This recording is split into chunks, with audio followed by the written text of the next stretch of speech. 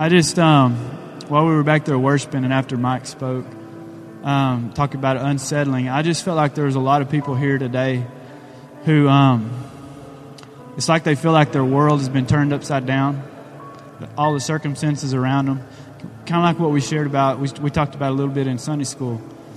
But it's like you take a little hourglass or a little glass and you just shake it up and all the sand just goes everywhere. And that's what I feel like. There's a lot of people that they feel like that's their life right now. And the thing that God was speaking to me when I was back at the back, He said, "I am the Lord thy God." What Kent talked about, he said, "I'm the Lord thy God, I change not." He is the only unchangeable thing in our lives. Circumstances are going to change, everything else, but He doesn't change. And when everything around you seems like it's chaos, or you don't understand how it's going to all work out, grab hold of Him, because He doesn't change.